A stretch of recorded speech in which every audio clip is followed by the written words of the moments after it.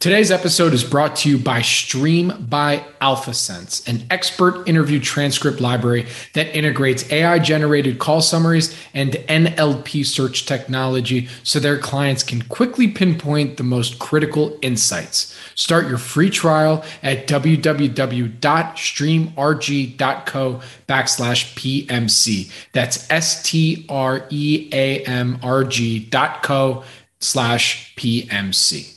This podcast is for informational purposes only and is not an offer or solicitation of an offer to buy or sell securities. SNN Network, SNN Inc., and the Planet MicroCap podcast and the representatives are not licensed brokers, broker-dealers, market makers, investment bankers, investment advisors, analysts, or underwriters. We do not recommend any companies discussed. We may buy and sell securities in any company mentioned and may profit in the event those securities rise in value.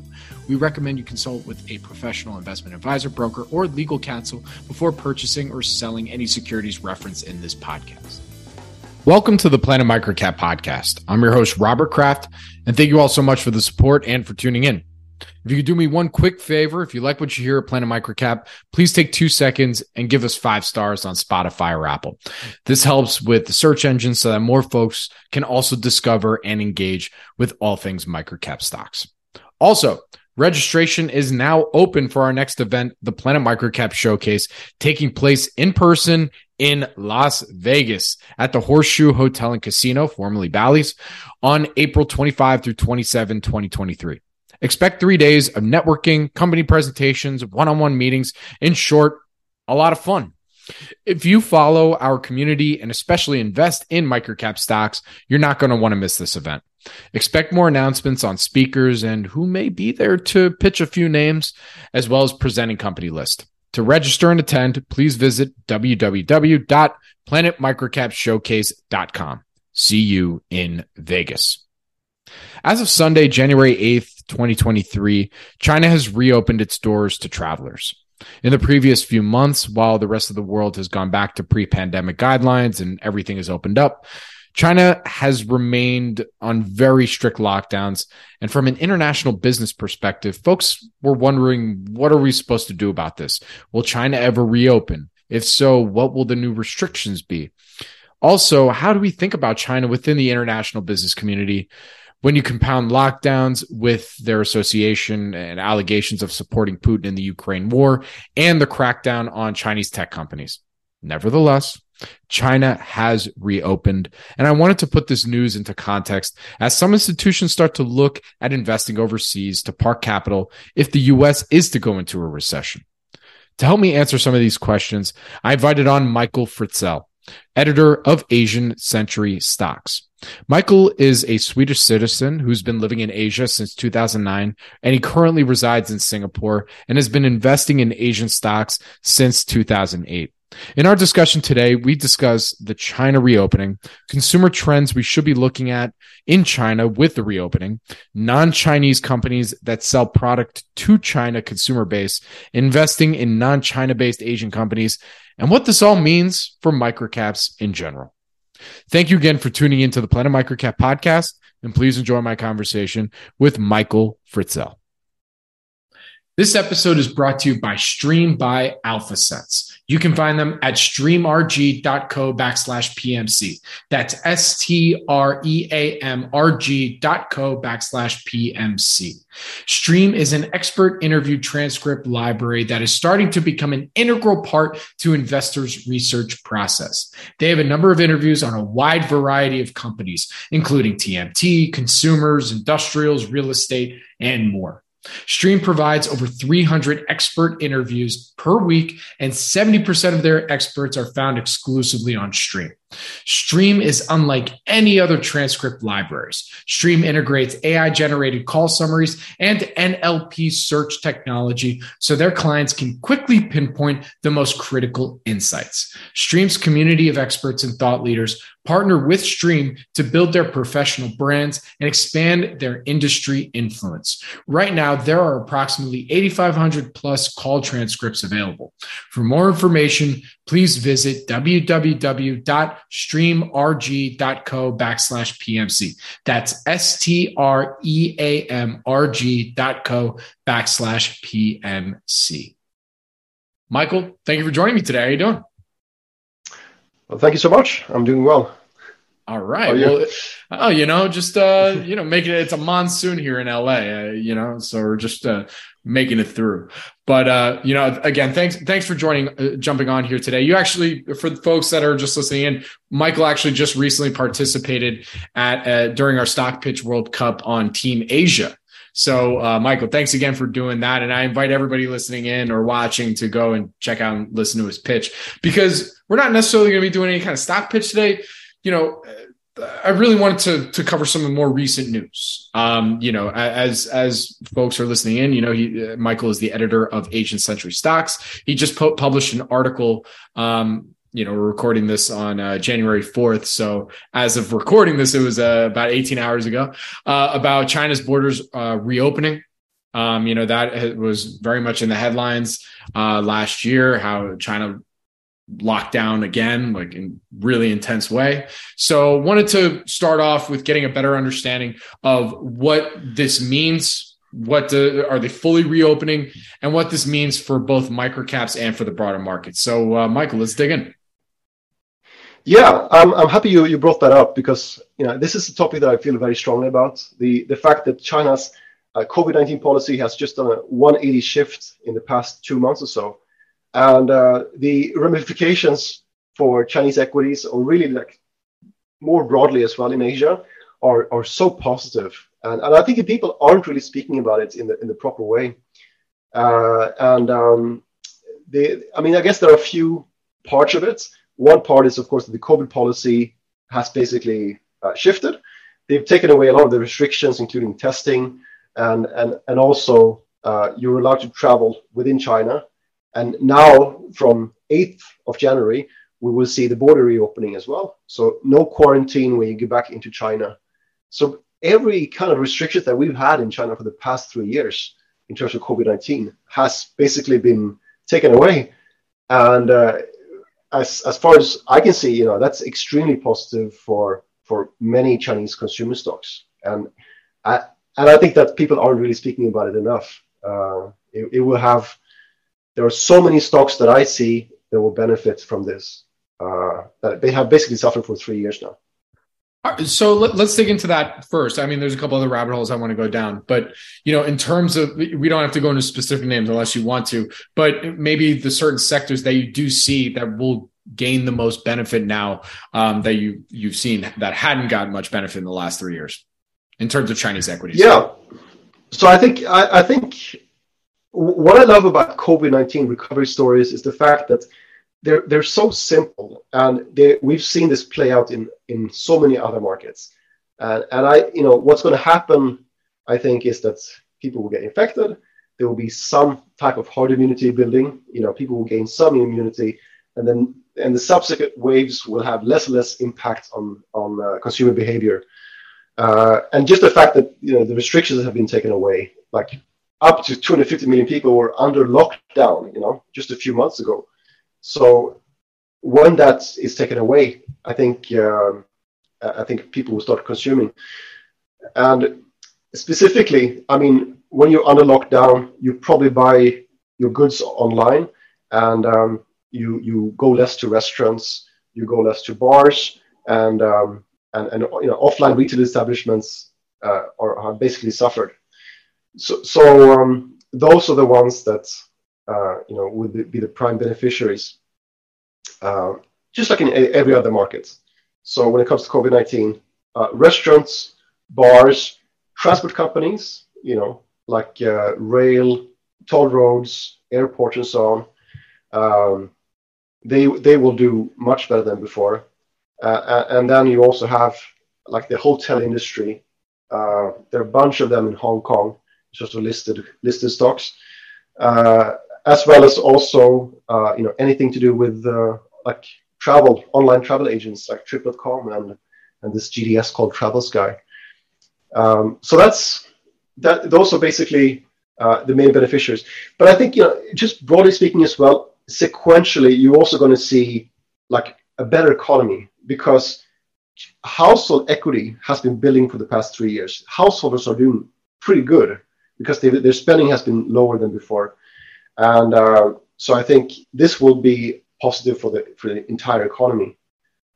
Of course, the picture is a little bit more complex than that because they've had a real estate bubble in China, and the export companies are suffering. But the consumer is stronger than ever, and I would, like I said, I would focus on these few sectors like hotels, transport, and restaurants, retail, basically. How would you, consumer. For sure. But I mean, how would you say, because look, I mean, I'm operating the microcap space. A lot of folks that are listening in here have either been burned or heard of someone been burned, or, with regard to US listed Chinese stocks, right? So there's always going to be some sort of risk profile when it comes to evaluating and looking at these potential investments, especially in microcaps. Let's be real. But in your opinion, has the risk profile changed? Have things become more risky? Is there things that folks should look at now a bit more intently? Well, in terms of ADRs, I think that there is still a risk of delisting. And like US, the PCAOB, which I think is part of the SEC, they've been requiring audit papers from for Chinese ADRs, and I think we're moving towards a resolution of that problem, which means that these companies will stay listed as ADRs for the next 3 years, probably. So this delisting risk is probably decreased, most likely. I think we're not completely out of the woods in terms of that question, but I think the delisting risk has been weighing on these Chinese ADRs for last year. So that's one part of it. And then, of course, over the past 2-3 years, Chinese tech stocks have been suffering due to a crackdown, I think, from the Communist Party. And that is a real challenge. The fact that China is a communist country.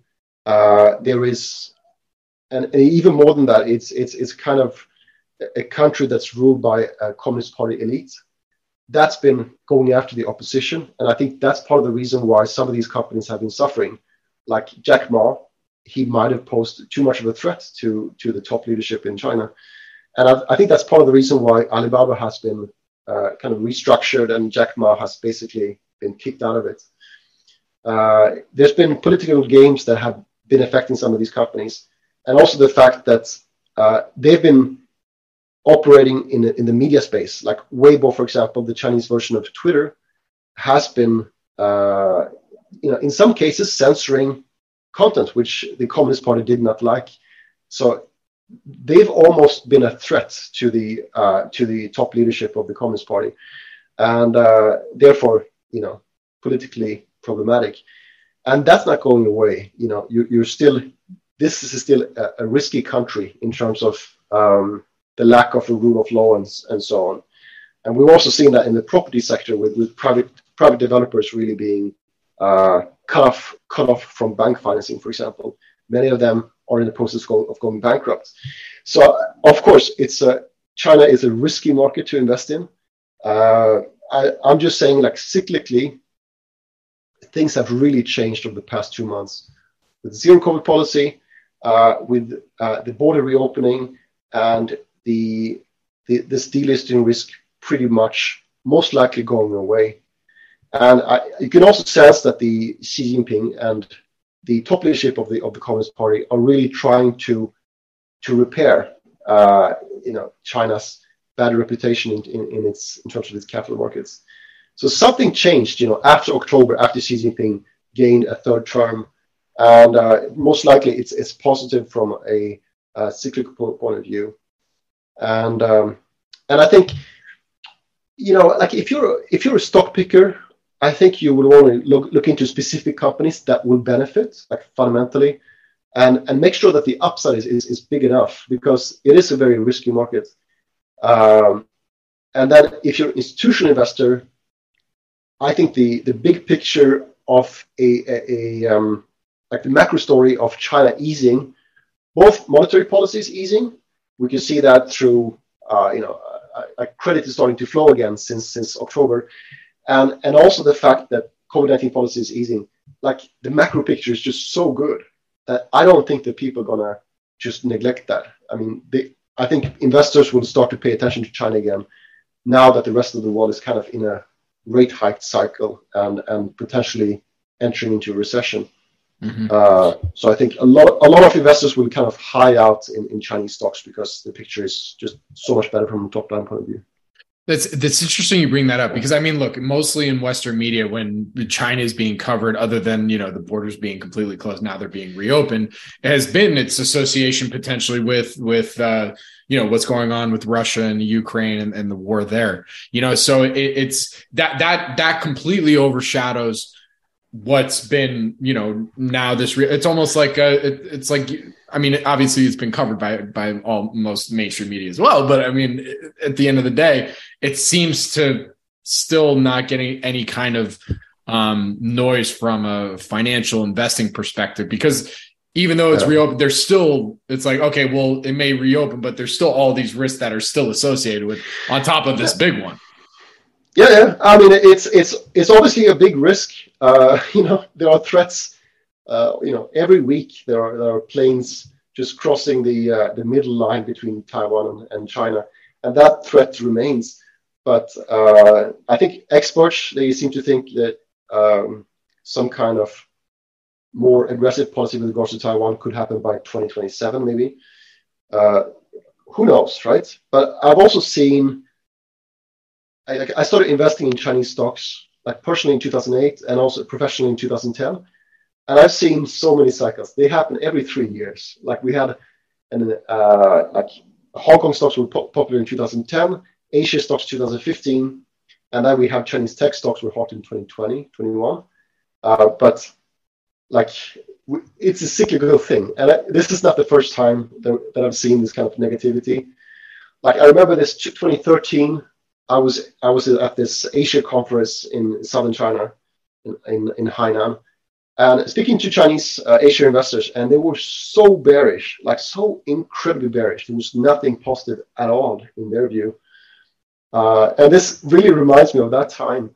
And maybe the narratives were correct in some ways, you know, like they were focusing on certain negatives, but this focus shifts throughout the cycle. And I think, you know, you just want, if you're a stock picker, just ignore this kind of broad macro narrative and just focus on the story, like of individual stock.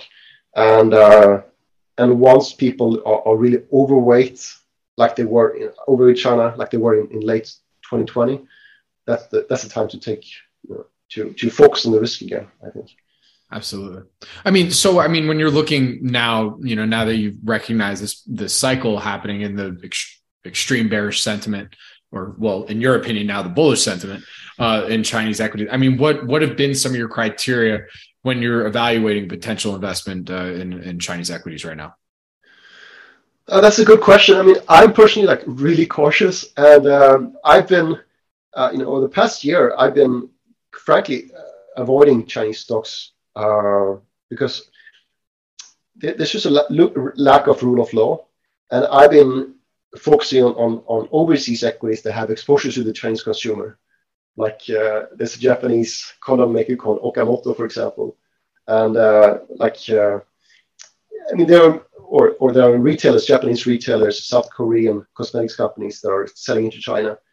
I feel more comfortable with them because they won't be zeros. I know that for sure. Whereas with Chinese small caps, you often end up with you know, just maybe related party transactions, or you know, just there are many frauds out there, especially in microcap land when it comes to Chinese stocks.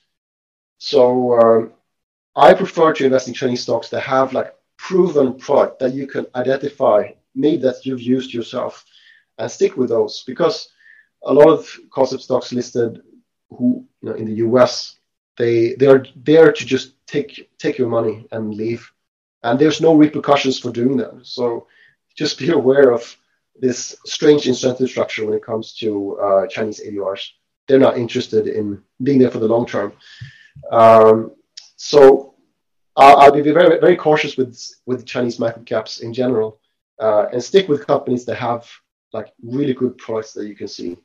I happen to own.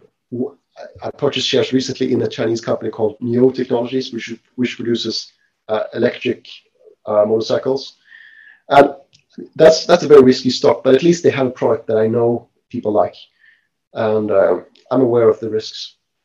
So generally speaking, yeah, I will probably not get involved with Chinese microcaps that much because especially not those run by promotion management teams. I prefer investing in SOEs generally, but if you have to, stick with those with really good products and good fundamentals. Absolutely. And real quick for that one, the Japanese company that you mentioned, are you currently a shareholder? I'm not, no, but Okay. it looks really, really cheap, and frankly, like I'm going to say this many times, if you ask me with specific stocks, but frankly, the fundamentals look fantastic for Okamoto as well, because condom consumption, it's related to nightlife activity, and I think that's going to recover as well. After COVID peaks in the next few weeks, so that's really bullish. That picture's bullish, and yeah, for sure. You're thinking outside the box, right? Like, everyone's gonna go back to nightlife. It makes sense. So actually, one last thing to wrap up our talk about China and the reopening there. And I think one thing, I mean, you said a lot of interesting things, but one thing that also stands out to me is like, look, if you want to look at China now that things are reopening, and especially on the consumer travel, that side of the business, it might be interesting to maybe assess and look at some companies that have exposure to that do currently sell in China, right? Like that. And they could be US, Canada based, they could be based outside of China, but if they have that exposure, look, it's reopening. People are going to have to use these things. So I think that sounds like the main message you want to put forward. Yeah, absolutely. I mean, okay, like just because like China doesn't have a clear rule of law, and there are many frauds on unlisted Chinese stocks. Like there are many ways to play this, just like you said, like overseas equities. There are also like American companies selling into China, Starbucks and Nike, whatever. So I think this should fit into your overall picture and the way that you make decisions. Also, with regards to multinationals. absolutely. All right. So another question that I have for you, now again, with China's borders now reopening, Asia is a very big continent. To my knowledge, if I go back to fourth grade history, it's the biggest continent that we have on planet Earth, if I remember correctly.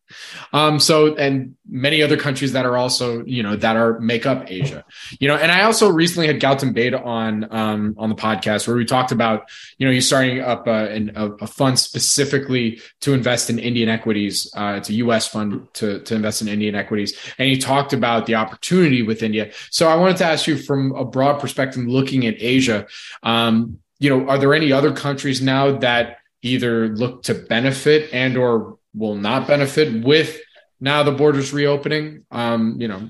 Considering India, all the other countries. Yeah, I mean, basically, East Asia is more exposed to exports to China than the rest of Asia. So let's start with Southeast Asia, where I'm based. I'm based in Singapore. So a lot of the countries here, they're producing commodities to a large extent.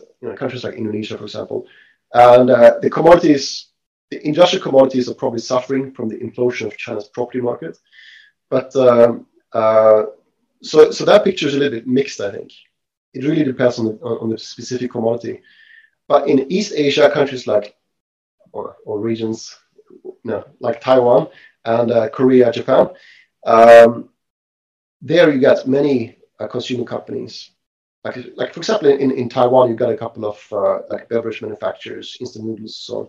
They are huge in China, and there are a number of them in South Korea as well, which have significant exposure to China. And then, like in Japan, there are many capital goods manufacturers, like machine tool makers, and those will probably get increased orders as well, presumably as factories reopen. And optimism returns. So basically, East Asia is where I would look first, and consumer companies. So Korea, Japan, Taiwan, and Hong Kong, of course. That's part of Greater China. they're dependent on tourism, like the local Hong Kong companies that are serving. To a large extent, they're serving Chinese tourists, and that border has also opened up. It's going to open up on the 8th of January. So that's hugely positive for Hong Kong stocks in general, like local ones. So basically, those are the 4 countries that I would look at. Just being aware, that I'm talking about consumer stocks. I'm not talking about like tech companies or like DRAM memory chip stocks, anything like that. Because like consumer companies like the one I just mentioned, for example, Okamoto or like Uni-President, and so. Gotcha. So, you also you wrote another article that's it's unfortunately it's behind the paywall, so I have to ask you on here about it, to Sure. get what it is, and that's your 2023 predictions. I'm assuming Sure. that it's your 2023 predictions with regard to Asian markets. So, love to hear what some of them are. Actually, okay. So in terms of those 3 predictions, I did that last year as well, just for fun, just to kind of set the tone a little bit for what I'm about to write in next year. And this year, frankly, my predictions were related to China, like the end of the zero COVID policy and the border reopening. That's very bullish on Chinese equities, and frankly for the region as well. That's one of those predictions. The other prediction is that I think deflation is going to come in the rest of the world. And, China is only one country in Asia, but for those companies that are selling into the US, for example, they might find it a little bit harder to with regards to consumer demand, because monetary policy is quite tight in the US. And if you get deflation, I think bond proxies will do really well, like long duration assets like US Treasuries, for example. And that's not an Asian asset, but I do think that like bond proxies like that, like utilities or consumer staples or high dividend stocks, would do quite well in a situation where just inflation comes down and bond yields compress as well, like interest rates go down as well. So that's one prediction, basically that bonds will do quite well in the rest of the world. And then I think once we get this pivot, once the Fed starts to ease again, if inflation comes down, comes below the 2% target, then you get some kind of pivot. And I think that will be the end of this long-term US dollar bull market. And I think once the US dollar starts to weaken, which probably already happened, if you look at long-term Dixie chart, it's kind of peaked. And once you get a down cycle in the US dollar, you will want to invest overseas. And I think that at this point, like if you want to make money, I would definitely look overseas as well. Because if the US dollar starts to weaken again after this last year's 15-year bull market, foreign funds will start to outperform and flows will turn out again. So, I can tell you, even in this part of the world, last year, like early last year, everybody was investing in US stocks. And I spoke to a brokerage firm, here in Singapore, and they asked me, like, why do you want to invest in Southeast Asia? And I'm based in Southeast Asia. They didn't understand it. Like, they were pushing, US stocks. So even here, people have been investing in US tech stocks and now suffering a bit of losses. And presumably the next bull market won't be in US stocks, but most likely in overseas equities, I would guess. So my prediction is basically there that the US dollar will start to weaken once the Fed pivot comes. And at that point, you will want to be invested overseas. We've kind of already talked at length about, your opinion and your thoughts on the cyclicality of Chinese equities and, why, you're bullish on it. And despite all the main risks, which we did cover, What other countries in particular do you see that could potentially benefit from what you also see if potentially the dollar weakens and you start seeing outflows into overseas companies, particularly in Asia? I think there are two main focuses here, and one is Chinese consumer stocks, and because the near-term fundamentals are just so positive, especially because of the end of the zero-COVID policy. And then I would focus on Southeast Asian stocks, not just consumer stocks, but just generally. They're just so cheap. And, I'm in awe whenever, when I look at some of the companies that I personally own in Southeast Asia. I just don't understand why they're so cheap. The fundamentals are, in many cases, extremely good. You can get high-quality, growing compounders at below 10 times PE with good balance sheets. I'm talking, net cash, which just doesn't make any sense at all. And I remember, 10 years ago, this region was hot, and these stocks were all trading at 30 times PE or 40 times PE.